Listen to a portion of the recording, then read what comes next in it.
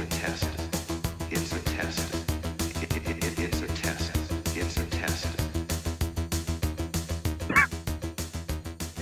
Do you like that, William? Welcome to this episode of the Weekly Watchlist, a pop culture podcast. We've changed the intro music, which will make sense to everyone very soon. If anyone recognises that song, I'm sure they'll know where I'm going with one of my selections this week. But I'm Sean Peterbudge, and I'm joined as always by Will Peters. Not in person today. Unfortunately, we're back under lockdown. So Will is coming from for a remote and secure location. Yeah. Are you Lockdown in Bayside. I was going to say, you didn't make a dash for the metropolitan borders? You didn't do the... No. I'm too much of a homebody. And I don't have a place to hook up my PlayStation in Phillip Island today, so this is the next best spot. People were crapping on about how, look at all those people going down to Phillip Island. Oh, it's like, well, they probably have houses there. Exactly. Like, if you have bills there, you can live there. You can be like, I live here all the time. It's not like they're at no fixed address. It's not like they're sleeping on the beach. It's crazy. Like Dan Andrews is like, your primary place of residence. Who needs to know? Go, well, gosh. I like to change where that is, Dan. Let's be honest. Sometimes I like the Penguins. Loopholes, Dan. Loopholes, Dan. Loopholes. Get it ipso facto. It's all very technical. Basically, the premise of this podcast is Will and I convene once a week, if I remember. We did one last week, didn't we? Yes. We did one last week. We did, yes. Yeah. The week before, I'd got my days in a muddle, so we're oscillating between Tuesdays and Thursdays. I don't know which is better. Will's turnaround on this is far too quick for me. He wanted to do one on Tuesday, and I was like, I've literally not watched anything. So you got to give me more than 3.5 days to come up with something to watch. But the basic premise of the podcast is inspired by Steven Soderbergh, very well-known director, who compiles a diary of what he watches throughout the course of the year, which he releases at year's end. We do the same thing, but we do it weekly. And as we're about to go back into lockdown, hopefully, if you are listening, we can tell you or steer you in a direction, to watch something worthwhile, or perhaps, Will, as the case may be, avoid something like COVID. Just don't go near it as best you can. Exactly. So that's the basic premise. We each pick our highlights of the week for one reason or another, good or bad, and then discuss them. I suppose we'd probably do the Twitter handles, the Weekly Watchlist. You can find us there on Twitter, at Weekly Watchlist. I'm at Sean Peterbudge, all one word, and Will is at, you can do it, Will. I'm not confident. We're at Willie P with 2 L's, 2 Y's, 2 P's, and 2 E's. It's really got to ring to it when you start saying it to yourself. You know what? Get on it. The more you say it, I will get it eventually. It's the two. Where does the double up start? I have like 2 W's, 2 I's, 2 Y's. It starts on the L's. Yeah, the L's. And like generally in William, there's 2 L's. Yeah. 2 L's, 2 Y's, 2 P's, 2 E's. I wouldn't have 2 I's because then I'd be like, I wouldn't have 2 I's before the 2 L's. No. Because then it would just end up being like Weekly P. Yeah, that'd be madness, William. It'd be madness. And it just sounds like I'm buffering. Oh, shit. Does sound like you're buffering, actually. Well, I'll kick us off this week with my first selection, and this is going to come left field, William. I'm going to hold it up to camera. I'll explain it. My first selection this week is the Danone Ultimate Yogurt that I'm currently eating. Master Yogurt Makers, Mango, best before 1st of August, so I'm well in. It's a delight, and they're available from all major supermarket chains, $4.50 for 4. That works out. I'm not much of a yogurt buyer, but it seems expensive. Well, you're paying for quality, William. And that works out to about $1.12 and a bit per serve. Good for your gut health. Very, very good digestive. It's a real treat. So Danone Ultimate, or Ultimate by Danone. That's what the label says. That's not really. My first selection this week is we speak about this man more than we should. And I laughed when I thought about this. And I thought we'd kick us off with this one in lieu of our new Stinger song. Josh Gad has been added again. So Josh Gad has a YouTube show called Reunited Apart, and it's quite a good idea. He basically gets on the Zoom call or FaceTime call with the casts of old movies. And the one that he released late last week hit me right in the feels. Ferris Bueller. Right. Absolutely magnificent. So... Josh Gad, he's a friend of the program. We've made our thoughts clear about Josh in the first 3 episodes. Shout out to Josh if he's listening in. Shout out, Josh. Maybe he's better at podcasts. Yeah. Look, credit to him. We talk a lot about him. We hang shit on him a fair bit, but this was excellent. Genuinely excellent. He got all the cast together, except for Jeffrey Jones, who played Rooney. You know, Rooney. He's now like a sex pest or something, or child pornography or something. So he's persona non grata. So he wasn't there, but everyone else was there. Ferris, Sloane, Cameron, Mum and Dad. Who else? The dog. The dog was there. No, rest in peace. But it was absolutely awesome. A great trip down memory lane, highlighted for me by Matthew Broderick, who played Ferris, of course. His awkwardness when his former girlfriend Jennifer Grey turned up on the stream, and it was like, seriously, Ferris, mate, you guys dated 32 years ago. It's like, just let it slide. You're different people. She doesn't even look like herself anymore because she had a nose job, famously. She had a very distinct. So how did you stumble across this?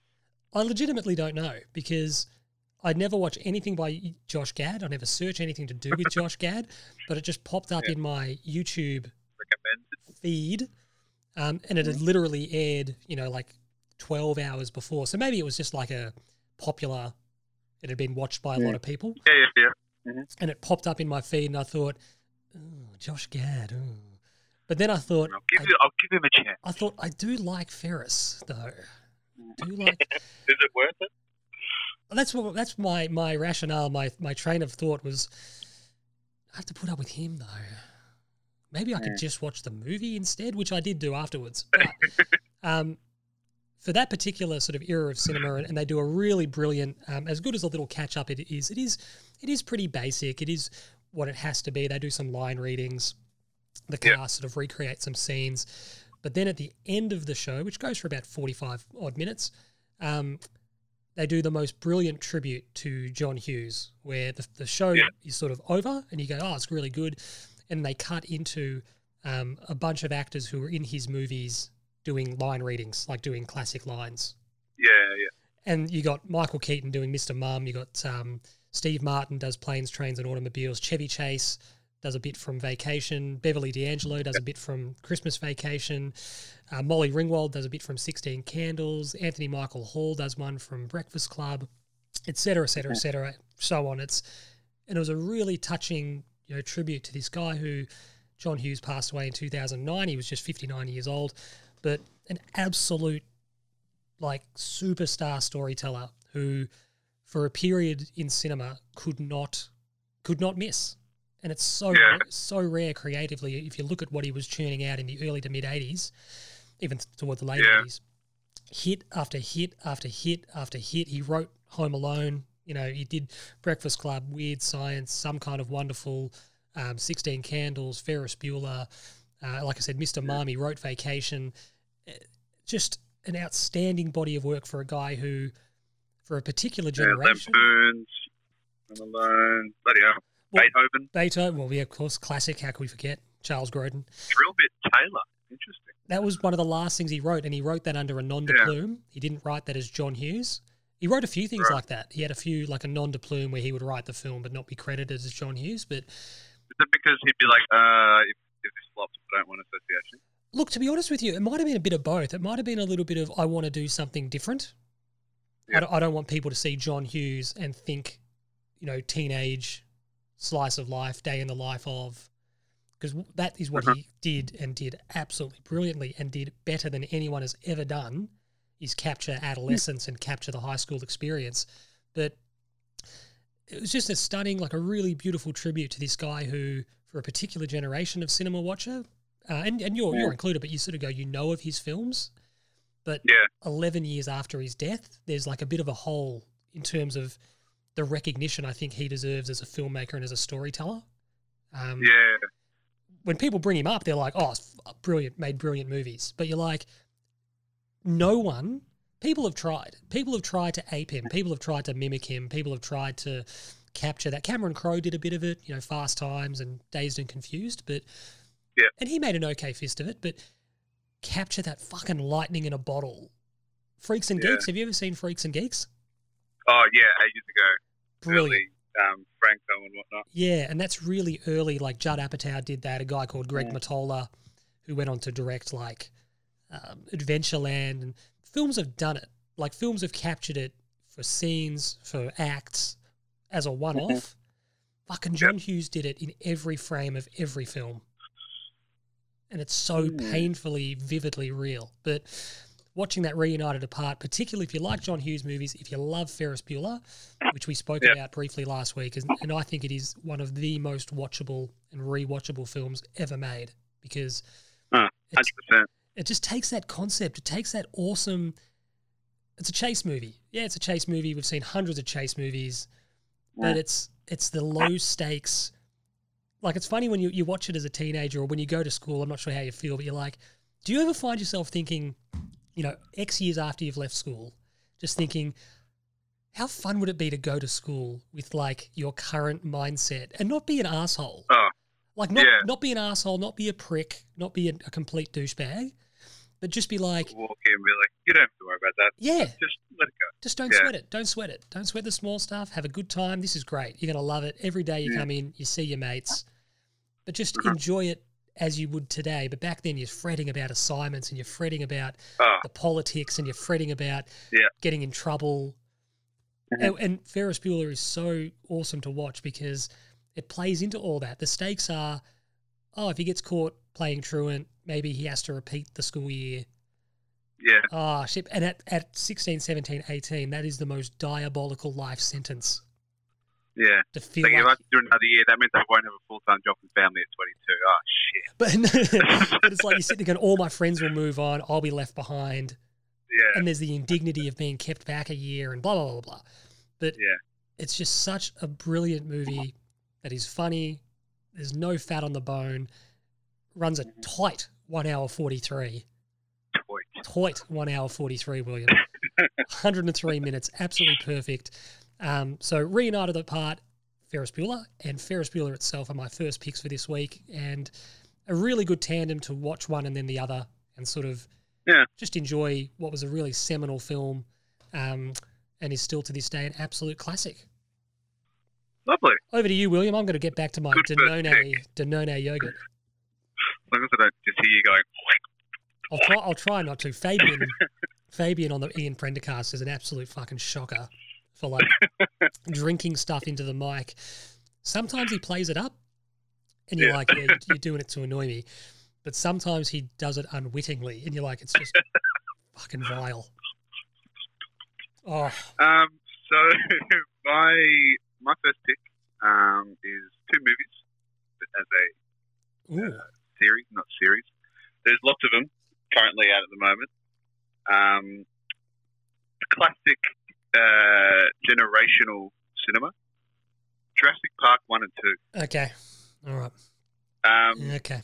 I saw these 10, 15 years ago when they came out. Not really noticing how much would have gone into it back in the day. 1993, the first one. Fun fact. Fun fact. Tell me. So my dad, big fan of the book, loves all that science fiction-y type stuff. Yeah.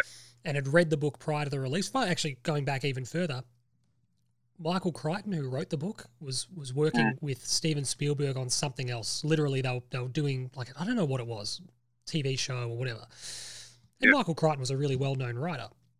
But he and Spielberg were just having a meeting and they were just chewing the fat one day. And this was in the late 80s. And Spielberg said, what are you working on next? What do you got anything in the pipeline? And Crichton sort of spitballed. He goes, I'm working on this thing and blah, blah, blah, blah. And he kind of spitballed the basic idea of Jurassic Park. This is this book I'm working on, blah, blah, blah, blah. Spielberg optioned it in the room. He hadn't even wrote the book yet, but Spielberg said, I want to option the book now. Yeah. So just in case it ends up being amazing. And he goes, no worries. And he optioned the book in the room. But Dad had read it, et cetera, et cetera. I got the day off school to go and see Jurassic Park. And we saw the first session like 9 a.m., 9:30 a.m. at Forest Hill Chase, which is where they used to film Neighbours when Neighbours went to the shops. Yeah. So we went to the Hoyts at Forest Hill Chase, opening day, opening session. Fucking blown away. Continue. Oh. Yeah. So rewatching it, obviously we've had. I'm born in '94, so 26 years, 27 years since. You missed it, man. You missed back it. in the day. I wish I was my age now to watch this. I would have just been at the cinema, just like, holy shit, this is insane. But yes, young Sam Neill. You say young Sam Neill. He was about early 40s. Well, the Sam Neill that we have now. Younger Sam Neill. Middle-aged Laura Sam Neill. No grey Sam Neill. Laura Dern, who's been in everything. Pretty sure she's in Hunger Games. She used to be in Bruce Dern's ball sack too. There you go. And Jeff Goldblum, who speaks for himself, is very individual to say. And I think the old dude Richard Attenborough, is he related to David? Yes, they're brothers. No, I didn't know that. I looked up the cast and I was like, oh, it's Attenborough. Oh, wow. Another fun fact about Richard Attenborough. He told one of my, it's not even I don't even mean to say favourite stories, but just a cool story. So he would have been born in maybe the 20s. I'll just look it up briefly. So he and his brother David Attenborough, he was born in 1923 and he died in 2014. Richard Attenborough told this unbelievable story, and you think about it and you just go, wow. And I just had to pause. He was born just outside of London, not crazy outside of London, but far enough outside of London in the 20s and 30s that going into town was a trek. It took hours. Yeah. Uh-huh. And when he was a little boy, his dad took him and David in to see Charlie Chaplin live. Yeah. And he just said it was the most, you think of superstars today, like big actors, movie, music, etc. They went into London to see Charlie Chaplin live on stage. At his peak. And he said it was just the most, for a little boy, he goes, it was just the most unbelievable. Wow. We go into town, which in itself is a big deal, go into London and see this guy who is still to this day one of the biggest stars the industry's ever seen. It was just phenomenal. But he was great too. He was fantastic as John Hammond, no expense. And it's just little, I guess not cameos, but notable people at the time. Samuel L. Jackson constantly having a cigarette in his mouth. Wayne Knight, Newman.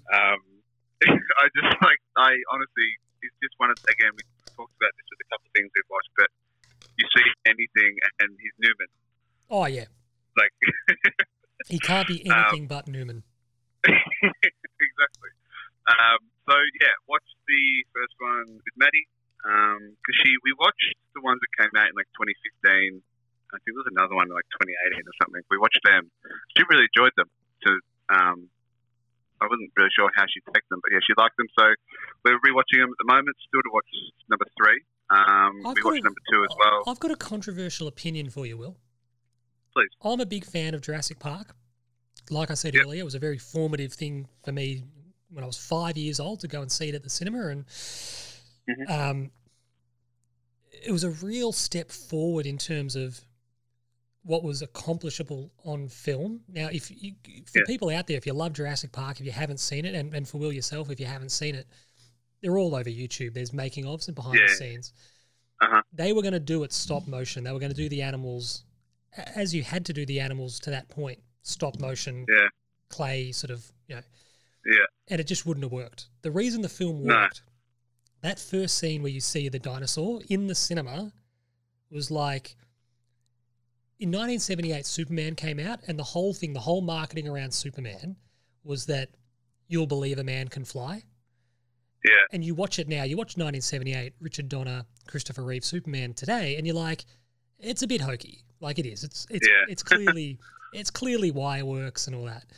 Yeah. But like Jaws had done, like Star Wars had done in 77, like Superman did in 78, there was this touchstone moment of what we'd been shown Yeah. It's like, holy shit. Oh, yeah. Like, there's a Like now, fucking dinosaur. Yeah, like the ones that have come out in the last couple of years, you can see how like someone younger than us would have gone, oh wow, like holy shit, these things are really real. But back then, it would have just like as you saw when you went and saw it, it just would have been mind blowing. There's this suspension. What's cinema? I can understand how it's scary as well. There's this suspension of disbelief too, where you're like, I know I'm watching a movie, but great films trick you into forgetting that or to forgiving that. And 100%. there's a really great line in Jurassic World, the first one the first of the redone ones, where they lean into kids are over dinosaurs. Dinosaurs are old hat.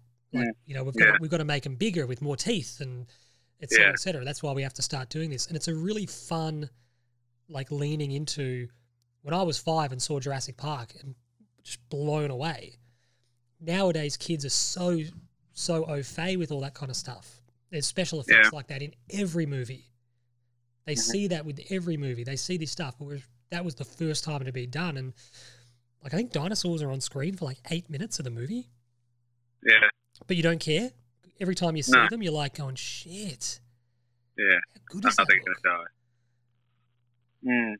But I've got a controversial opinion, William. I've got a having been a big Jurassic Park fan, like I said, when I was younger and Jurassic Fever was everywhere. In Maya, in the city, like the top floor of Maya had this big Jurassic Park, like, toy shop. Yeah. Like, it was such a huge deal. That Christmas, I got, you know, the dinosaurs, got the cars, still got it was great. So I'm a huge Jurassic Park fan. I reckon of the 5 Jurassic Park films that have been made to this point, ranking them, Jurassic Park is number 1. That's just unimpeachable number 1. Yeah. Of course. There's a bit of a gap. There's some daylight. I'm putting Jurassic World Fallen Kingdom at 2. Fallen Kingdom, is that the most recent? That's the most recent one. Second, yeah. I'm putting Jurassic World at 3. Then there's more daylight. And then there's Lost World. And then there's like 4 days worth of daylight. And then there's Jurassic Park 3. Yeah, I'm kind of hesitant to go watch the 3 because I know of all the bad rap it has. And even the second one, it's a bit like, okay, yeah, of course you had another island to, like, you know, procreate and get this environment going, blah, blah, blah. But yeah, watching the most recent ones, I've really, really enjoyed them. You know what's cool? Chris Pratt does a really good job. You can't keep having a theme park. Like, they can't keep going back to a park, back to an island. It's like, we've fucking done this before. Yeah. And somebody in the room would be like, don't fucking dare tell me there's another island. There better not be another there better not be another, like, an archipelago off Costa Rica. Yeah. More of these fuckers running around. Don't you fucking dare tell me there's another island. And the audience gets tired of that too. So I kind of like the idea that in the last one, they take it off the island really early. And you're like, okay, cool. And then it becomes this really quite sensible, if you could do this with technology, you would clone things. Yeah. Like, it's fanciful, I get it. It's a movie, but like I said, suspension of disbelief. There would be cloning. That's where the end game of the technology would be. There would be a black market. Yeah, 100%. You know, and that's where it goes. But did you see, what's it called, Battle at Big Rock? Battle at Big Rock. It's a short movie. Came out last year, I think. It's basically a short movie set after the events of Fallen Kingdom, and they're making a new one now. Mm-hmm. So it's sort of kind of set in between. It's just this family go on a camping trip and encounter some dinosaurs. Yeah, it's definitely worth checking out if anyone likes. We'll do. It only goes for 8 or 9 minutes, but I'm rapt that you brought this up. I'm rapt that you brought this up because I love Jurassic Park. I love the world. My list is good this week. I really feel like I've got things that'll touch. I'll be the judge of that. Touch your. No, I can guarantee one is going to just set you off. Oh, brilliant. Yeah. So yeah, my. You go. No, did you say you haven't watched Lost World? You've watched Lost World? I've watched the most recent 2. I haven't watched the third that came out in like 2001 or something, whatever it was. Okay, so you've watched 4 of the 5. Yeah, I've watched 1, 2, 4, Yeah, okay. See, Lost World was this thing where the book isn't amazing, but it's like a better story. It's got a bit more industrial espionage in it. Dodson's in it. Dodson's in the new one. He's back. Dodson. Right. Dodson. Got Dodson here. But there's a bit more of that at play, and because the Lost World it's just King Kong. Yeah. You watch it and you're like, fucking King Kong. What the fuck? Steven. Steven. Are you aware that you've just remade King Kong? Money. He does the old smell the money. Well, I like that, William. I like that. I reckon that's a good start. That's my number one. Your number one watch is actually technically 4 movies. Yeah, to the end of the conversation, 4 movies. You started off by saying it's 2 movies. It's actually 2 sets of 2 movies, 4 movies. Well, yeah, I watched the most recent ones years ago when they came out. Yeah.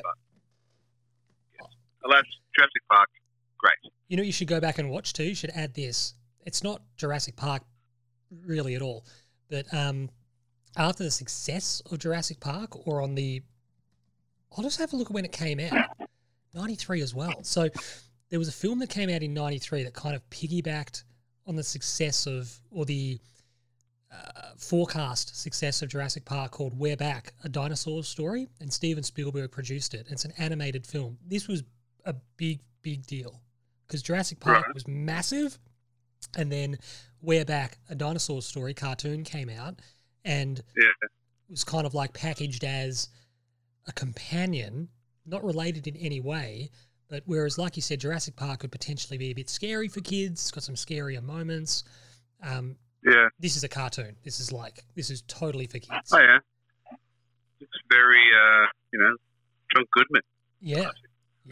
Jay Leno. That's worth very early 90s cast. Those two riding high on the success of Roseanne. And and obviously, who was the other knobhead? Jay Leno, of course. He was hosting a show you might be aware of, The Tonight Show. Oh, what? Aired every night, except Fridays. Well, I like that. My second pick this week. A couple of weeks ago, I spoke about Rounders being a film that, having worked at a video shop, like the cover of Rounders is like seared into my brain. Just the cover. Yeah. Another such film is Biloxi Blues. So never heard of it. So Biloxi Blues stars Matthew Broderick, who of course was in Ferris Bueller, and having watched Ferris Bueller and having watched Reunited Apart, there's a bit where I'd heard this story before. Alan Ruck, who played Cameron Fry in Ferris Bueller, and Matthew Broderick, they'd starred in Neil Simon's stage play Biloxi Blues on Broadway. Yeah. And Alan Ruck has told the story before that Matthew Broderick played Eugene, the main character in Biloxi Blues, and he played Dan. I can't remember the 4th or 5th lead, like just in the company. And he told the story that they were auditioning for this film, Ferris Bueller. John Hughes is writing it. We're auditioning for it, and one night during a performance, Eugene, played by Matthew Broderick, who writes in a notebook, a diary all the time, he was monologuing to the audience, and in his diary he wrote down, they offered me Ferris, and then put a dollar figure next to it and showed Alan Ruck, who was meant to be asleep, next to him. So it was just a bit of fun that they'd worked on this play together, and then they end up being in this movie together, and I'd heard the story before, but when I heard it again in Reunited Apart, I thought, fuck it, I'll watch it. I haven't seen Biloxi Blues. Like Rounders, fucking cover is seared into my memory. Yeah, I actually think I've seen the cover before. And looking it up, it rings a bell. You're looking at it now. It's a pretty happy Matthew Broderick in his like army tank top, and he's sort of smiling at the camera. Pretty, you look at the cover of that film and go, oh yeah, okay, Matthew Broderick, Ferris Bueller, yeah, cool, War Games. Feel good, relatable, yeah, cool. The film is really nothing like that cover. It's not that it's bad. In fact, it's quite good. It's just the basic crux of Biloxi Blues is it's semi-autobiographical. The playwright Neil Simon, who's like unbelievable, like Neil Simon, like if you look at his body of work, great American playwright. he created The Odd Couple, which obviously went on to be an enormous success. He's got more Tony and Academy Award nominations than any other man in history, like together. Obviously, other people have got more Academy Award nominations and the like, but in terms of Tonys and Academy Awards collectively, no one has got more nominations than Neil Simon. He wrote Barefoot in the Park. Broadway Bound was obviously very successful. He wrote the original Heartbreak Kid, and then he's done a whole lot of, The Out of Towners, which was an unbelievable success at the time, et cetera, et cetera. Like, he's just phenomenal success. So this is a semi-autobiographical work where he was in the late 40s, right at the tail end of World War II, the mid-40s. He was sent to Biloxi in Mississippi to do basic training in the Army. Right. And the idea was he was there with his company being trained to be shipped out to northern Italy or the Pacific Theatre in the closing stages of the war, unbeknownst to them. And the war ends effectively before they can even... I don't even know if they finish basic training, but the war ends, so they're not needed. And the play is basically just his like semi-autobiographical experience of basic training. And like, it's fine. It's a good movie. I can definitely see why it would work better as a play. There's some things you watch it and you're like, oh yeah, this would be knockout. Yeah. As a play, the performances, and it's all about the art. It's all about the performance and the writing and the ebbs and flows. In cinema, you sort of lose a bit of that. Like, have you ever seen like a play or a musical? Yeah, one of my first ones was Annie back in the day. So you know how, like, when you see a musical, I keep on talking about it today, that suspension of disbelief, you allow yourself to sort of forgive the constraints of the stage. Yeah. So Biloxi Blues on the stage, I think, would be a lot more... I just think it would work better. I think that the material would work better on the stage. I think it would be fantastic on the stage. Whereas in the cinema, on the screen, the way it's edited together, the way it's staged, literally, it probably just loses a bit of something about it. Having said that, Christopher Walken is brilliant. Christopher Walken. He plays Sergeant Toomey, who's like their instructor, their drill sergeant. And he's just eccentric, and he's just brilliant. He's just so good, and he's not like nasty like you see like Full Metal Jacket or anything like that. He's not nasty as such, but he's just a bit eccentric and a bit weird. Can occasionally make you uncomfortable. Yeah, can occasionally get a bit threatening here and there, but nothing too bad. But he's the standout performance of the film. He's absolutely brilliant. And I actually felt bad. I looked up, I was like, oh, did he get nominated for anything? Or did he get... I know he didn't win, but I was like, geez, did he get nominated? He didn't get nominated for anything. No, I can't say anything. And I was like, oh, wow, man, you're my fucking stiff ass. Because, like, I was like, you were actually really, really excellent. And I was like, how did you miss out on getting any kind of... you don't have to win, but just get a bit of a nod of, geez, you were good in that movie, Chris. You're not going to win, but... at least just a nomination. We'll give you a nomination just to recognise you were really, really good. But, yeah, Biloxi Blues, like I said, I've seen the cover hundreds of times, and I finally gave it a watch the other night, and it is good. However, I wouldn't necessarily rush out to go watch it if you hadn't seen it.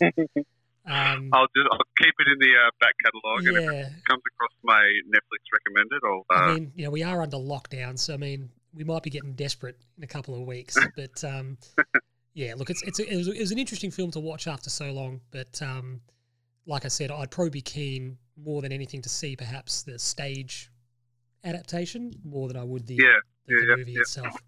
What is your number two? Are you in number two, William? Yes. My number two is a movie that I watched, I think, probably like a month or two ago, but I just blatantly forgot about it. It came up again in my YouTube recommended something about it. And I was like, oh, yeah, true. I did watch that. So I added that to the list. A movie that got, a couple of write-ups as it got released, and people were saying, go watch it. It's one of the Netflix movies of the year. Extraction. What? Chris Hemsworth. Extraction. Oh, yeah. Enjoyed it. It's, it's not a movie lovers movie, but if you just want to sit down and watch some blood, guts, action, driving, muscly men, sweaty men. Just watch Magic Mike. It's a classic blood and guts rip 'em up movie. I wasn't amazed by it, and the end is very cliche. Spoiler alert. It gets to the end, and there's this little joke how they're in a pool. Not a joke. It's like a little kind of side story with the kid that he's extracting. Have you seen it? No. Is this it's from what I've heard, I haven't seen it. I'm not against seeing it. I will probably watch it at some point, but he's a stunt man, the director, and did he work on the Marvel films? I reckon Joe Russo, one of the Russo brothers, Yes, he did. Yep. Yeah, and it's a bit I've heard it's a bit John Wicky. Quite. And it's just like, you'll see it anyway. He does eventually get shot. It starts with him at the start of the movie getting shot. But, it's just, he avoids everything, and then he's slicing people's necks, and then he's karate. It's just, it's crazy. And then at one point he's beating up kids, which is pretty funny. But, yeah, Tyler Rake. So he keeps his Aussie accent, which is good. I always like seeing a big Aussie accent in a big budget film. And he basically just has to rescue or extract a rich Indian drug lord's kid, I think.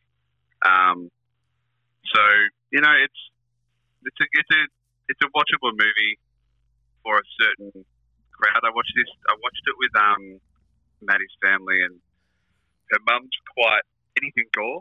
Doesn't sound like a great family watch. No, but there was me, Maddie's dad. Maddie didn't mind watching it, but me and her dad wanted to watch it, so I would just sit down and watch it. And the whole time, God, fuck. So it was pretty funny and to watch it with a different crowd. But if we're going back into lockdown. If you literally can't find anything, and you love a bit of rough and tumble action thriller, give it a watch. It's a 6.8 out of 10 on IMDb. I'd probably give it a 6. Okay, well, that's a pass. Yeah, but it's nothing amazing. It sounds a bit like I remember when it came out. I remember reading some reviews, and I was till you mentioned it. I was going to watch it, and I was like, I just forgot about it. Yeah. So I will catch up with it at some point, just because of who was involved, and it sounded like an interesting. I think it's been greenlit for a sequel as well. I think I remember reading. Oh, it has to. Yeah, Netflix were pretty happy with it. So, but I remember if you like a really good guys movie, and this has become like a genre recently. Yeah, 100%. Taken started it. Yeah. Like in 2008, I think that came out. Taken really lit a fire under this particular style of movie. These sort of styles of movies had been made for a while, but Taken really lit a fire under studios to go, fuck, there's a market for just gritty, brutal action films that have got a bit of style, a bit of panache about them. And then John Wick came out. I think the first John Wick would have been 2014. And just took it to the next level. This sense of super choreographed, super slick, brutality. Films like Rambo have done it. The last Rambo film was that Rambo film was just taken way too far. There's violence. There's violence in a John Wick film which is violent. He kills the guy with a book and stuff like that. And you're or in the last John Wick, the guy gets kicked by a horse and it's really visceral, and you're like, oh my God. In that last Rambo film, and then the Rambo film before that, it's almost like it's just too much. Yeah. You're watching it going, all right, we get it. Jesus, mate. Come on, okay. Oh, okay. These people are dying in such awful, awful ways. And you're just like, I don't need to see this. Yeah, they're bad, but fuck, man. But a film that kind of doesn't get praised, but is sort of off the beaten track like that. Have you ever seen The Punisher, the Thomas Jane one? I think that's a series, isn't it? No, so the TV series is excellent. The Punisher TV series that stars John Bernthal as the Punisher. Yeah. Thomas Jane was in like an adaptation. There's been several. Dolph Lundgren did one in the early 90s, late 80s, which was fucking woeful, like just atrociously bad. Yeah. Shout out to Dolph. You'll always be my He-Man. But what year was it? Early 2000s. John Travolta was in it. But there were moments in that film that just hit the action button like right on the nose. It was gritty, like the fight choreography was great. It was like really visceral. It was really like Bourne sort of like in that you're kind of in the fight. And then films like Extraction, like John Wick, like Taken, heaps, The Equalizer with Denzel. Yeah, that's good. Sort of a subgenre too, isn't it? That's like late middle age action heroes. Yeah, that's changed. We were talking about Jason Statham the other week, I think.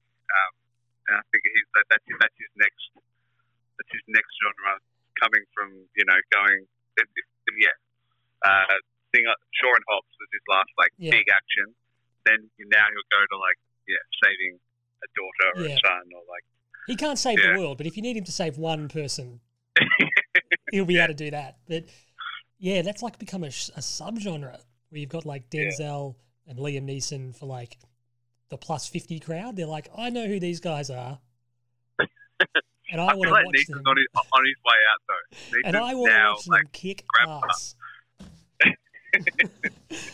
I saw Rob Roy. And now I want to watch him beat up some Algerian terrorists. Or, Denzel. I saw Glory. I saw Philadelphia. Yeah. Now I'm in the mood to watch this guy kick ass. Extraction. And, cast is literally Chris Hemsworth. And then, oh, wow. I just realised that twins play the kid. It's not the kids are young. Brian and Ryder Leroy. It's weird. Twins play the son. Try and pick that when you watch it.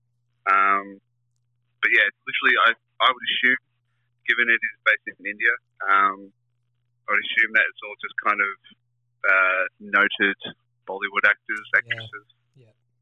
So it might do something for them. It might, bump up their credits. But yeah, decent watch. Nothing too much to talk about. Bit of a filler movie in a day. I had a couple hours to kill. So yeah. You make an interesting point because, just looking at the cast, they're clearly an Indian bent, more or less, because it's based in India, and that's totally fine. But sometimes we can forget, and I'm guilty of this. You go, oh, geez, it's a bit of a no-name cast, isn't it? But then you're like, there's a billion Indians. Exactly. They'll be like, Rude Rakesh Desai. Oh my god! What? His last film was excellent. Oh, I love that guy. Together in the same movie. Yeah, like that sort of stuff. Like, the market for this would be enormous. Oh, the extras was to be ridiculous. Like, it doesn't even matter. Like, what you and I think of this film, or what an American audience thinks of this film. Fucking keep your opinion to yourself. It doesn't matter. Exactly. We've got a billion Indian fanatics who love it. It's like when you ever see like a cricket post, Cricket Australia, Cricket anyone, always a bunch of Indians commentating, and they are so opinionated, so they would love it. Oh, I'd assume they'd be all over it, and it's good because it's actually funny you mentioned. We had a really, without wanting to get too bogged down. I don't know if we mentioned it the other week, but your Jurassic Park talks and then talks of this Bollywood stuff. Irfan Khan, who played Mr. Masrani, unfortunately passed away a couple of weeks ago, which was a shame because he was like an absolute Bollywood superstar. Like you cannot possibly overstate how fucking big a star this guy was. And I think he might have had cancer, which was a shame because he was everything he turned up in. He was really, really good. So it's sad to hear of his passing. Rest in peace.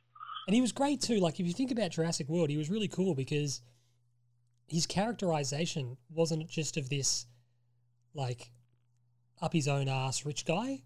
He was like this fantastic philanthropist. And it was a really interesting characterization that he's the boss, but he's not a bad guy. He's actually, he wants everyone to be able to enjoy the park and he wants to show kids a world of wonder and blah, blah, blah. But Yes, that was very sad. Irfan Khan passed away. He's been in a whole bunch of stuff and obviously an absolute superstar in Bollywood. So you said you gave Extraction a 6 out of 10. Yeah, 6 out of 10. Okay, I like it. My next one. Now, this is something I'd heard about. Came out last year. There's been 2 seasons of this show. The first season last year and then a newer season this year. Harley Quinn. I had heard about this. This is a cartoon, DC cartoon. Kaylee Cuoco, who of course was Penny on The Big Bang Theory. Yeah. She voices Harley Quinn. This is excellent. This is not a kids show. This is not Harley Quinn. Initially, I thought a Harley Quinn cartoon. Yeah, they're trying to. Margot Robbie's obviously Harley Quinn's a big character at the moment. They're just trying to cash in and give her own show and introduce young girls, but introduce young kids to an accessible version of this character to kind of get her on their radars. This show is not made for children, and it is fucking awesome. It is so good. In the very first scene of this show, she breaks a guy's femur with a hammer. Lovely. The Joker turns up and incinerates a whole bunch of people with a flamethrower after ripping his face off and revealing himself not to be those people's friend. But he's killed that guy and taken his head. Yeah. It is dark. It is like razor funny. There's a bit where all these great DC cameos, like Diedrich Bader, he's in Drew Carey, he's been in a bunch of stuff. He voiced Batman on the Brave and the Bold cartoon. He voices Batman here. There's Wonder Woman has a little cameo. Poison Ivy plays Harley Quinn. She's Harley Quinn's friend and she stays with her. And like I said, the Joker's in it. Riddler turns up. Bane turns up. Two-Face. All these big, great Lex Luthor's in it. Superman's in it. Lois Lane. Yeah. It's like a pretty much every DC character turns up at some point or another to interact. There's a bit where this sort of second-tier villain, Dr. Psycho, is fighting Wonder Woman. And excuse my language, but it's the joke. He calls her, they're like, it's being filmed on television. Like, Wonder Woman doing battle in the streets with Dr. Psycho. And Dr. Psycho refers to her as a cunt. And it ends up becoming this, like, he has an image problem. Right. Where everyone's like, how dare you use that word to refer to anyone. But that's like the level of humor that sort of permeates the show. It is so funny. It's so well done. They kind of lean into. Did you see Birds of Prey? That's like standalone. The newest one. No, I never saw it. Did you see Suicide Squad? Yes. So Harley Quinn as a character is actually quite problematic to make like a big deal of because she's in a toxic, like domestic, violence against women, domestic abuse. She's in an awful relationship with this guy that she can't escape from. So to make her credible, you sort of have to try to pull her away from the Joker because her interacting or being with the Joker actually sends a horrible, horrible message about being in an abusive relationship and whatnot. Yeah. Now, Suicide Squad did a really good job of kind of balancing that. She was kind of pulling away from it. And then Birds of Prey, I think, kind of went the wrong way about it. What this cartoon gets so right that Birds of Prey just got completely wrong is the characterization of Harley Quinn. She can be a feminist icon, but she has to retain her agency because without her agency, she's under the thumb of this man in an awful relationship. She's not crazy, No, and then the other part of that is she's actually quite a sexualized character. And there's very. And there's nothing wrong with that. Like the shot in Suicide Squad was done brilliantly where she's getting dressed. Yeah. And everyone's like ogling her and she sort of looks around and goes, "What?" And she's like, you look and you're meant to look at her and go like you are fucking beautiful. I'm sure if she I'm sure if she was doing like if she was walking around in like long skirt, big high boots, not showing any skin, people wouldn't be like cosplaying her. That's it. That's exactly the point. Like you have to lean into that moment in Suicide Squad's great. She's got like the hot pants on, and like you can see her midriff, and you're meant to go, you are crazy, but you're fucking beautiful. But that's the point of the character. And then in Birds of Prey, they went too far the other way to say, no, we don't want to play into that too much. Yeah. And you're like, it's a fucking pillar of the character. Yeah, you can't destroy it. And it's how you retain that. I understand it's a fine line to walk, but when you take all that stuff away from the character, you sort of not really. It's like Harley Quinn in name only. It sort of doesn't work. But look, I love this. It's really great. I've watched. I think there's 2 seasons of 13 episodes. I've watched 4 episodes of the first season. They classic, 20, 22 minute run times. Great fun. Yep. Totally unexpected, sense of humor, and a really appreciated sense of humor. Alan Tudyk, who's a great actor. Most people these days would know him as he was the pirate in Dodgeball, and he was K2SO in Rogue One. He voices the Joker, and he voices a bunch of other characters, and he's really great. Like I say, give it a go. It's obviously not going to be for everyone, like every show, but really, really highly recommend if people like Batman, if they've got a bit of a passing fancy for Harley Quinn as a character. This is not a kid's show. It's a cartoon, but it's fucking not a kid's show. What's it on? What's it like? How did you? I acquired it legally, of course. I think it's on HBO Max. Right. But you would be able to track it down fairly easily. But yeah, it's actually funny. Like last week, I didn't. It was on my list, but I didn't talk about it. It was funny that this came across my radar because I watched. While speaking about Batman briefly, I watched. What was it called? Heart of Batman, which was this doco that Warner Brothers have been live streaming, like old bonus material, like features on their YouTube channel. Obviously, stuff that they've produced for DVDs that's now 10 plus years old. And Heart of Batman is about the Batman the Animated Series classic cartoon, which is phenomenal, outstanding. And Harley Quinn was probably that show's greatest gift to Batman was she was created for that show. So it's just one of those funny things. I watched it last week and ended up watching this show, and you kind of get to see that 25 odd years after her creation, she's kind of really found, both on the big screen and now particularly the small screens, found a good footing. But like I said, Kaylee Cuoco's really good fun as Harley Quinn. Lake Bell, she's Poison Ivy. She's really good as well. The tone of the humor, if it gets the groove with you, you'll love it. I really highly recommend giving it a watch. Oh, nice one. An adult cartoon.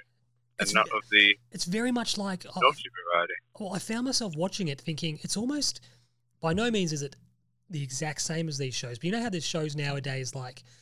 Family Guy sort of did it a bit, but Bob's Burgers, BoJack Horseman, Archer, Rick and Morty, they're not kids' shows. No. But they're definitely made... They're made for kids who are like... They're made for people my age who were like really little when The Simpsons was on. Yeah, of course. So it's a funny thing. Still want to cling onto a cartoon. Yeah, you're sitting there going, cartoons for me are really accessible because I used to watch them, so I get them as a medium. So I'm more receptive to want to watch them. And in this case, it's absolutely worth a watch. Very, very highly recommend. Well, I think my third pick is just really, you're going to love it. Excellent. I can't wait. You said it earlier, and I was been waiting for it. It's got some of my favourite scenes in cinema, one of your definite favourite scenes in cinema, and a great little rivalry within the movie that is hilarious and provides another great scene. Is it the King? Is it the King of Kong? No. Is it The Prestige? No. Is it Talladega Nights? No. Similar humour. Similar humour. Is it Step Brothers? No, it is Hot Rod. Oh my God. I would have got there eventually. No, please. I don't want to speak too much. Hot Rod is outstanding. So I watched this. So thankfully, Maddie's family has Foxtel. So occasionally I'll just kind of browse through if I'm the only one there. And Foxtel gave people all the channels for like the last 2 or 3 months. for people that didn't have all the channels. So there was some movies on, and I was just kind of flicking through. I was like, oh my god, bloody Hot Rod! Like this is the greatest thing ever. So I came into it, I think, half an hour in. So I missed the first bit, but I went back and watched the first bit because it's such a fucking funny movie. Some of the scenes we were talking. So of course, Hot Rod, for those who don't know, I just got a little tangent there just because we love it so much. But it's directed by Akiva, who is 1/3 of The Lonely Island, of course, being Andy Samberg and is it Yorma? I've forgotten Yorma Taccone or something. He had a very, very good cameo in Brooklyn Nine-Nine as the manager of the fun, the fun center. Yeah, actually, yes, I do remember that. And so, yeah, I think even in the description, self-proclaimed stuntman Rod Kimball is preparing for the jump of his life to clear 15 buses to raise money for his abusive stepfather Frank's life-saving heart operation. And But why, William? Why is he raising money to give Frank a heart transplant?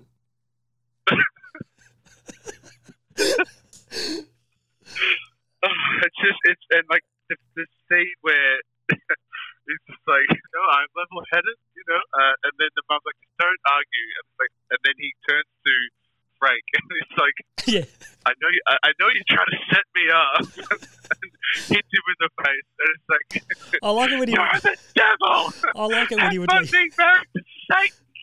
I like it when he would lean in, like Frank's like on his deathbed, he's lying on the couch or whatever, and he like goes right up to him and goes, I want to beat your ass, and stuff like that. Yes, because I love you. And so of course you got Isla Fisher, who's Australian, isn't she? She is. ING. She is. Yeah, and Bill Hader, of course, Danny McBride, who are always hilarious. They have that. I don't think a lot of people love it that much, but I love the scene where they're in front of that. I think it's like a little shop or something, and Yorma Taccone, who plays Kevin, is he it's just like a neighbour or a friend? Yeah, he's just one of his friends, isn't he? Yeah, who plays like, I guess they're playing like younger people, but they're dancing in front of the van. It's like 2 hearts, 2 hearts, and then Danny McBride's character slams him into the car, and I was like, I watched this with Maddie, and I guess it was very catered to to our sense of humour, and I was just pissing myself a bit, and I kind of look at her and be like, funny, yeah, but yeah, it's just such a brilliant movie. You got Will Arnett, who plays the love interest, or like who Isla Fisher was originally going out with. And there's that scene they're in the bar. It's like, Sully? Is that Sully? and then Isla Fisher and Andy Samberg's characters start kind of getting a bit closer. And of course, probably the most iconic scene from the movie is the falling through the forest. Oh my god, the dance in the forest. So basically, they not rip off, but they deliberately spoof Footloose. Yeah. So he goes into the forest to dance away his anger. Yeah. And that scene, like that half of the scene, is very funny. It's just so like they do it the same way. Kind of Family Guy, just go a little bit long. But what about when he's on the pommel horse and he's like doing swinging, like doing the gym apparatus? It's hilarious. And then I showed that to my sister and brother-in-law, and Ben was sort of like had a bit of a smile. He was like, "Oh yeah." Yeah. Aaron was sort of like giggling, but the bit where he goes, "Oh shit," and he starts falling down the hill. He trips, and then it's just, I'm going to try and do it with my mic, but it's the faint. It's like, yeah. I don't know. Andy Samberg is just a genius. If I ever got a chance to meet him, I'd probably have no words. He's just hilarious in anything he does. This film, I don't know if you're as big a fan of it as I am, but this film has a natural Siamese twin, conjoined twin. Films that are just, I think this film was written and directed by Yorma Taccone, MacGruber. Mm. A MacGruber Hot Rod. I will suck as many. I was A MacGruber Hot Rod double bill is like cult classic comedy double bill. Comedies that no one has seen, but if you've seen them, if they get you, like if they just nail MacGruber to this day and Hot Rod, I reckon about 3% of people I know would have seen either of those movies. Hot Rod's, I think, a little bit more popular, Tiny bit more, but MacGruber, you showed me MacGruber, and I've never met anyone that's watched MacGruber. Even heard of it, let alone seen it. Like this film, like Hot Rod and MacGruber are, like I said, they're bedfellows. Like they are the perfect comedy double bill.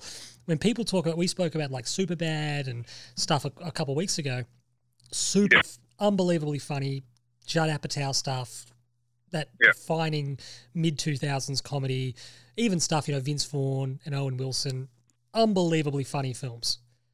Yeah. MacGruber and Hot Rod, pound for pound, are just as funny as any. What about the bit in MacGruber? He goes, "Nice car, dickhead." He goes, "Fuck you, KFB." So there's a scene in MacGruber where he's driving this piece of shit old, like red convertible. And this guy drives past him and says, "Nice car, dickhead." MacGruber spends the rest of the film, he writes down his number plate, and MacGruber spends the rest of the film like fantasizing about finding this guy's car. Like, try to find it. Remember when Ryan Philippe, so MacGruber's got this notebook of clues, and Ryan Philippe, who plays his like offsider in the army, finds MacGruber's notebook of clues, and he opens it up and he's flicking through it, and it's just this guy's number plate written hundreds and thousands of times. Fuck you, KFB. Oh shit! It's so good. Hot Rod and MacGruber. If you have not seen them, you need to give them a chance because they are like brilliant. They need to be one of the four pillars of movie comedy. Two of the four pillars. You know what's funny? Like you think about it, with the popularity of something like Brooklyn Nine-Nine nowadays. Yeah. And then The Lonely Island will obviously be unbelievably popular. Part of my hope is that, like, if people like that kind of stuff and they aren't aware of MacGruber, Hot Rod, it's like this is sort of where those guys' comedy kind of started.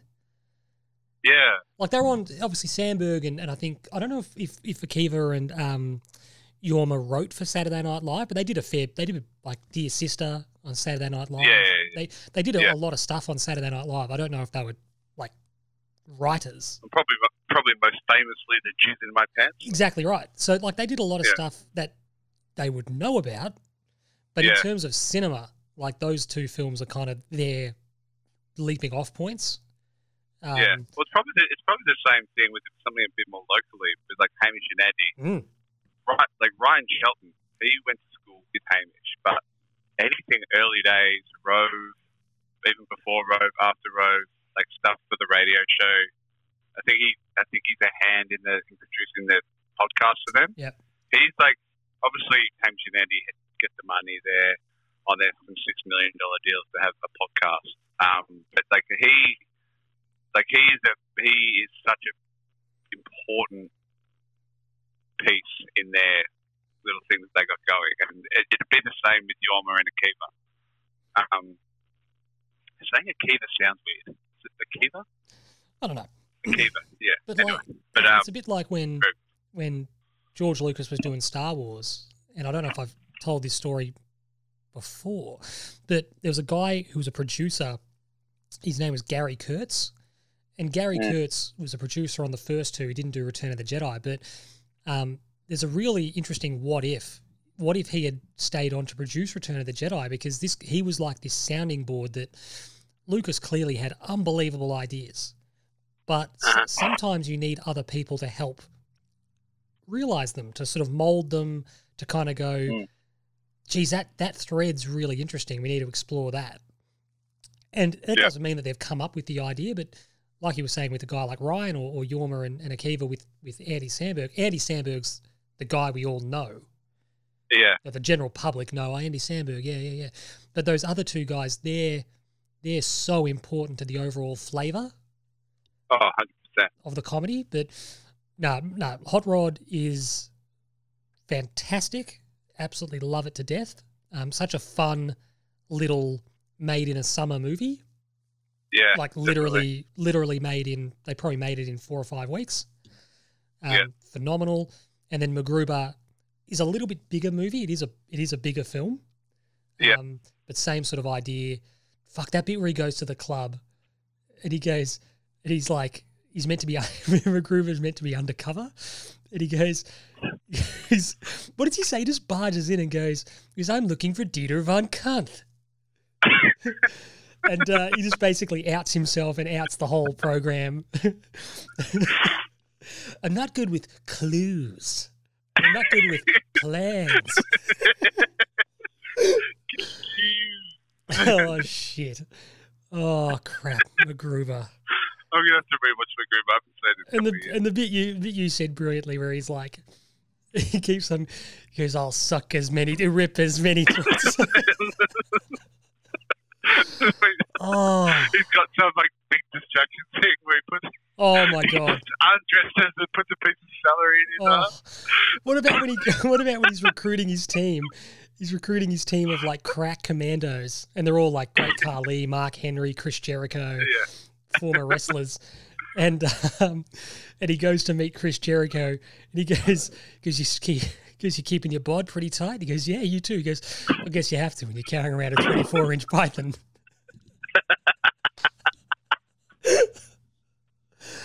Oh, he goes, you're same old MacGruber, still making dick jokes. Go make them because you laugh. Fucking hell, it's good. So yeah, Hot Rod by association, MacGruber, get on it. Hilarious film. I'll probably watch. I reckon I'll watch one of those tonight.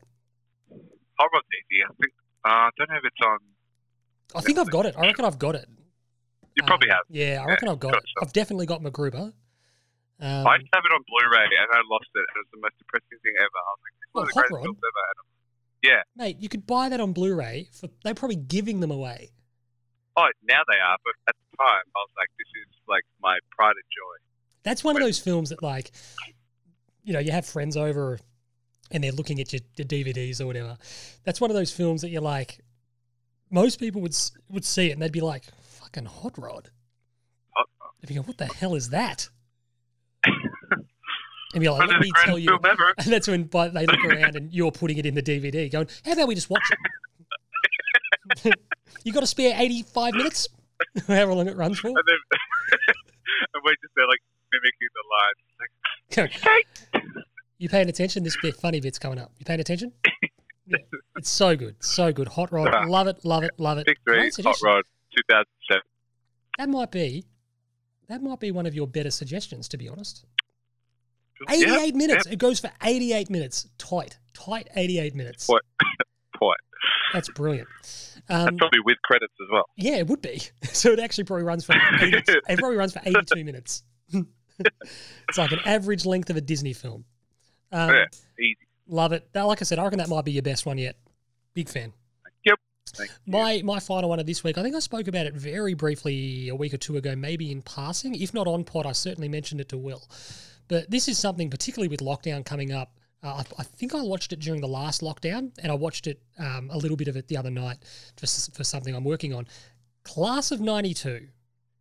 Now, just for a bit of context, sports docos are all the rage at the moment. The Test, The Last Dance, what's the other one? Drive to Survive. Fly on the wall sports docos, all the rage. Yep. So Class of 92... Manchester United footballers, here we go. Yeah. Yep. So Class of 92 originally was a little documentary made to celebrate, to build, if you will, the brand. All these docos have an ulterior motive. Gary Neville, Phil Neville, Paul Scholes, Nicky Butt, and Ryan Giggs are all share the moniker of the Class of 92, this legendary Manchester United underage team. And all of Nicky Butt, what a fortunate name. yeah, but all of them went on to become, really good players for Manchester United, play internationally, win lots of honours, and be an important part of like a really good team.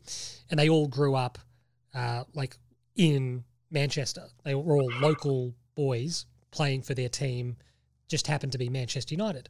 So in 2013, they released Class of 92, this doco sort of just generally about their careers and their lives, which was quite well done, good watch, particularly if you follow the team.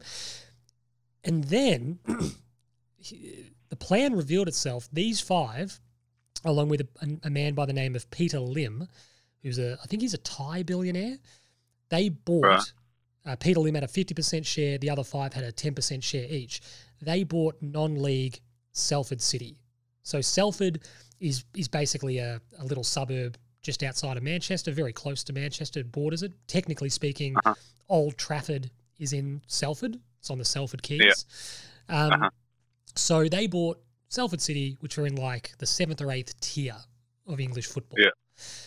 And this doco, which has had 4 seasons now, has covered the 5 years and their rise through the ranks. So initially it was a BBC production, and then I think they did the first 2, and then there was a little bit of someone going to pick the story up? Are people interested? Sky Sports, who Gary Neville works for, picked the story up, and they kind of took over the production. It is a little bit rough around the edges, and sometimes it gets a bit caught up in storylines that we're maybe not interested in.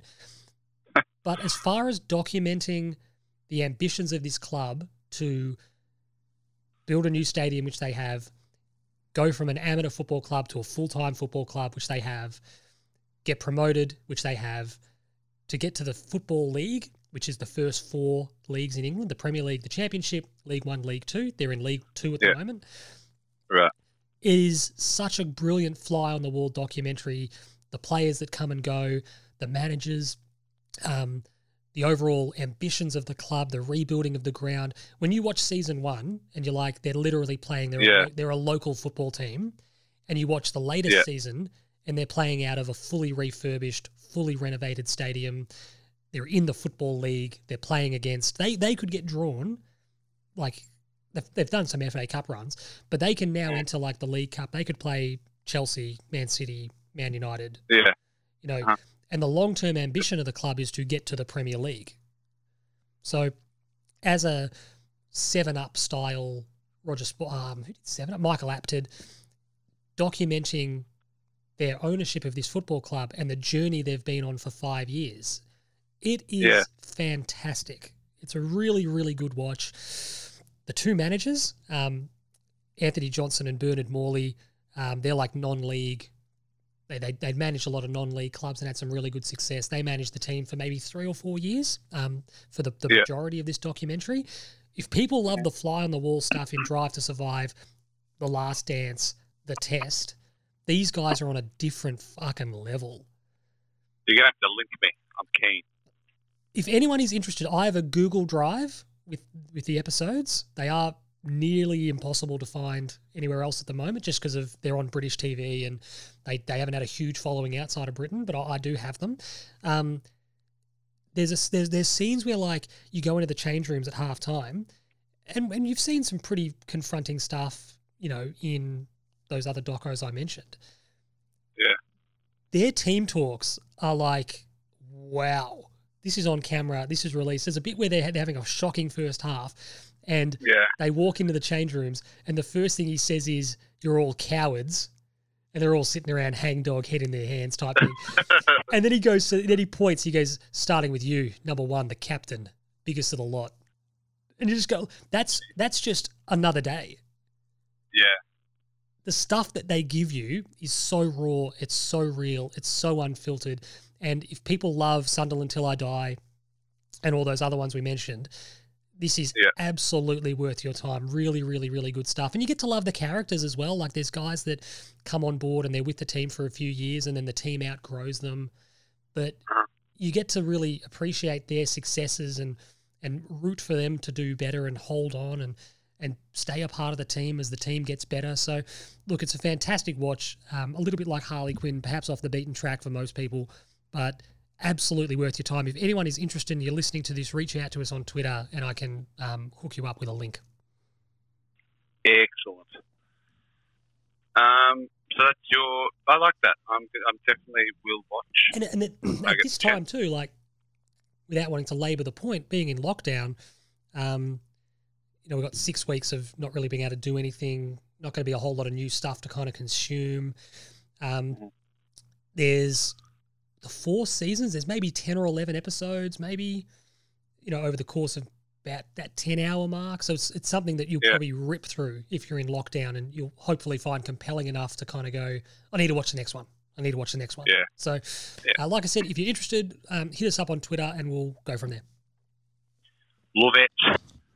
So my pick 4 is also Doco. Ooh. This, again, just came up in my recommended. Don't know why. But I guess before so it's basically, it's the story of Blue.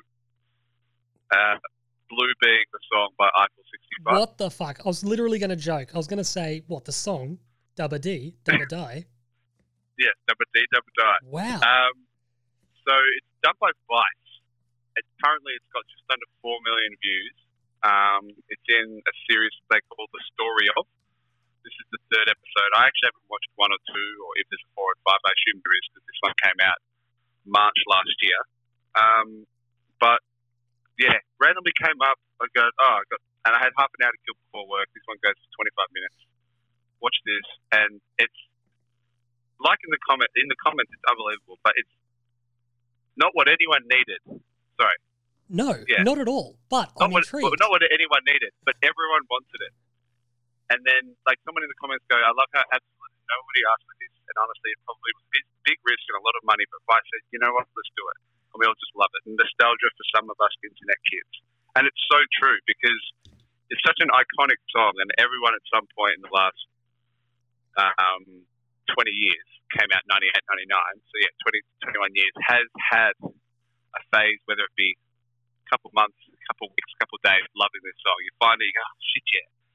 And it's kind of been reignited again. I think it has picked up some views in the last couple of days, because I'm unsure of I know your music taste, but have you heard of an Australian electronic artist called Flume? Yes. Yes. So one or a couple of arias, pretty big, kind of popped off 2011, 2012, and he's done a remix in his style of music to this song, and I personally love it. It slaps, as the kids say these days. But this doco is just unreal. It takes you through the early days in Blisco Studios, which is this kind of collective of DJs and producers and sound engineers in Italy back in the 90s, and it kind of takes you through the successes, the downfalls of what they were doing, and it was just a combination of 3 individual DJs where they essentially one heard a tune that the other guy was doing, and the other guy heard thought of some lyrics because he heard it. Sorry, Sean's I'm trying to find it. I am listening. I've got the single here somewhere. I've also got the follow-up single, "Move Your Body." So so it's basically it's just like how they constructed it, and then there's a little period of, obviously there was a trio of them, and how one of them kind of left to go to his own solo stuff. Actually, there's a link down the bottom. The story of a Daru Sandstorm. So I will be watching that stuff there. That's one of the great internet memes. What's anyone know the name of the song? What's this song? Daru Sandstorm. But yeah, it's unreal. It's a really, really good 25-minute piece. Obviously, Vice, they're an esteemed media company. Vice do some cool stuff. Like you, they do. Like I'm not a Vice mark, but have you seen their Dark Side of the Ring stuff? Yes. Their Dark Side of the Ring. I don't know the name of the. There's a director or a documentary filmmaker that makes these for Vice. So Vice aren't making them, but this particular documentary filmmaker. Makes these wrestling docos for Vice called Dark Side of the Ring. They are outstanding. And similar to what you were saying. A lot. Like, we don't, some of them you're like, we don't need this. Do I need this? But then you're like, geez, this is just really well done. No one needs it. This guy figuring out that he doesn't say, if I was green, I would die, shattered my existence. I like. Yeah. You know what really, I just, really, you know what really I just hope enjoyable. more than anything, Will? You know what I hope for the guys, the boys of Eiffel 65? They wrote this song, or created this song, which by no means a classic. However, for that brief little period, captured the attention of the world. A little bit like, Who Let the Dogs Out? Yeah. Or Lou Bega, Mambo Number 5. Those little songs that captured the world in the palm of their hand for a little while. And you know what my hope for them is? I just hope you fucking made lots of money. Oh, 100%.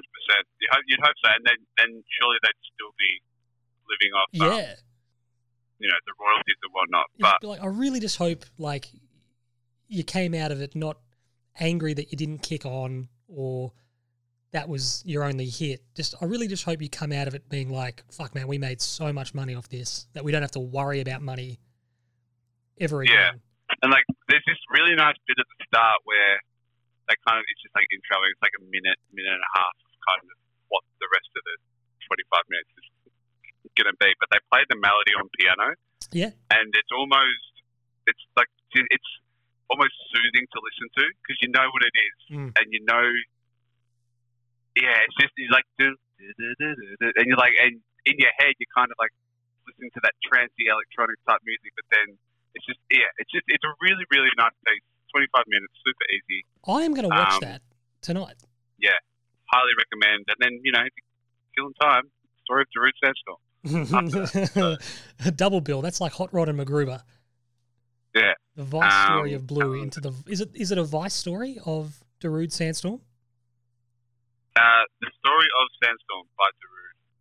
By Vice, yeah. It's Cool. uploaded by Vice, so Vice explores it. They used to play... And that was 15 minutes. At Princess Park, when Carlton used to play at Princess Park, they'd play Blue. Which they should still do it. There's so much. I remember sitting there thinking. Obviously, Will and I are survivors of the Carlton Football Club, and sitting there thinking, there's so much about it where you're just lean into it because there's people who have seen us play at Princess Park who get the joke. Yeah, exactly. And the silliness of it. No one's sitting here saying it's a great track, but it's it's just a bit of a throwback, a bit of fun to that period that people would remember. They used to play. I can never remember if it's the band was called The Music or The People, or the song was called The Music or The People. I think the band is The Music and the song is The People, right. But they used to play that. Right. They used to play it every week at Princess Park, when the team was just before the team was or when they were warming up. And it was if you did that nowadays, there'd be a group of a pretty large group of fans that would be like, I get it. Yeah, this is like Princess Park, same as Blue. Yeah, I get it.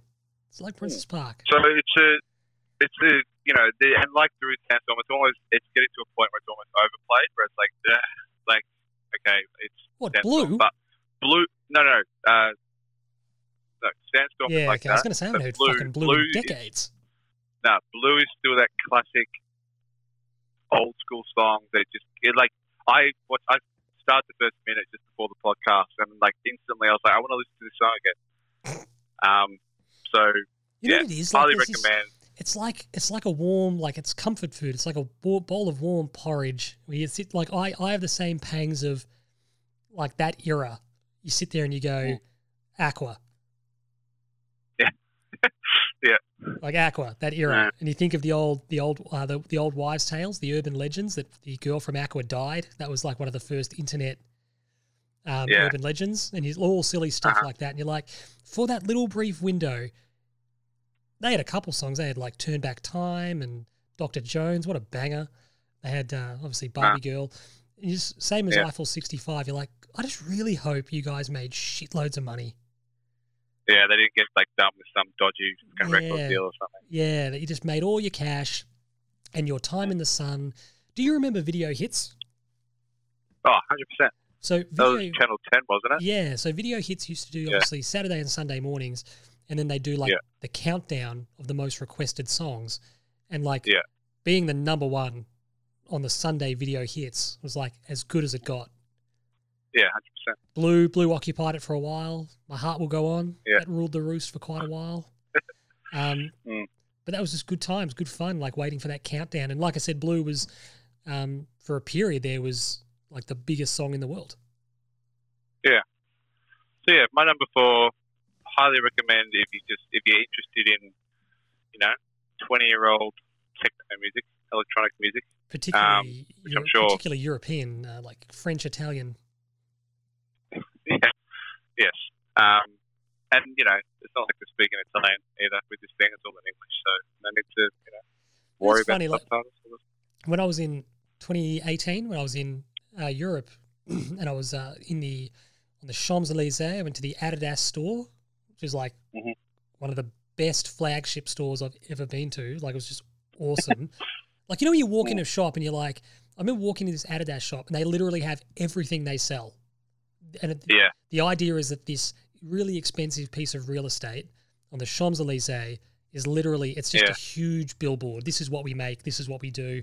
We're losing money hand over fist renting this store out. But this is our brand. It was such an awesome store. Anyway, being in Paris, there was a DJ like in the store and he was playing this like fucking fantastic like light French disco.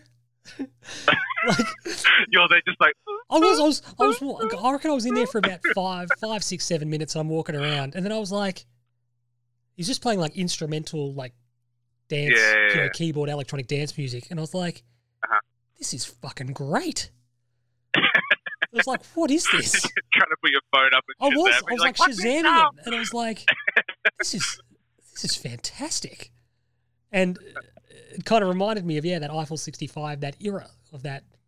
It was a bit more subtle, a bit more classy than the Eiffel 65, but it was amazing. It was funny that this doco has just reminded me of that. But I will watch this doco. I'm looking forward to watching it because it sounds great.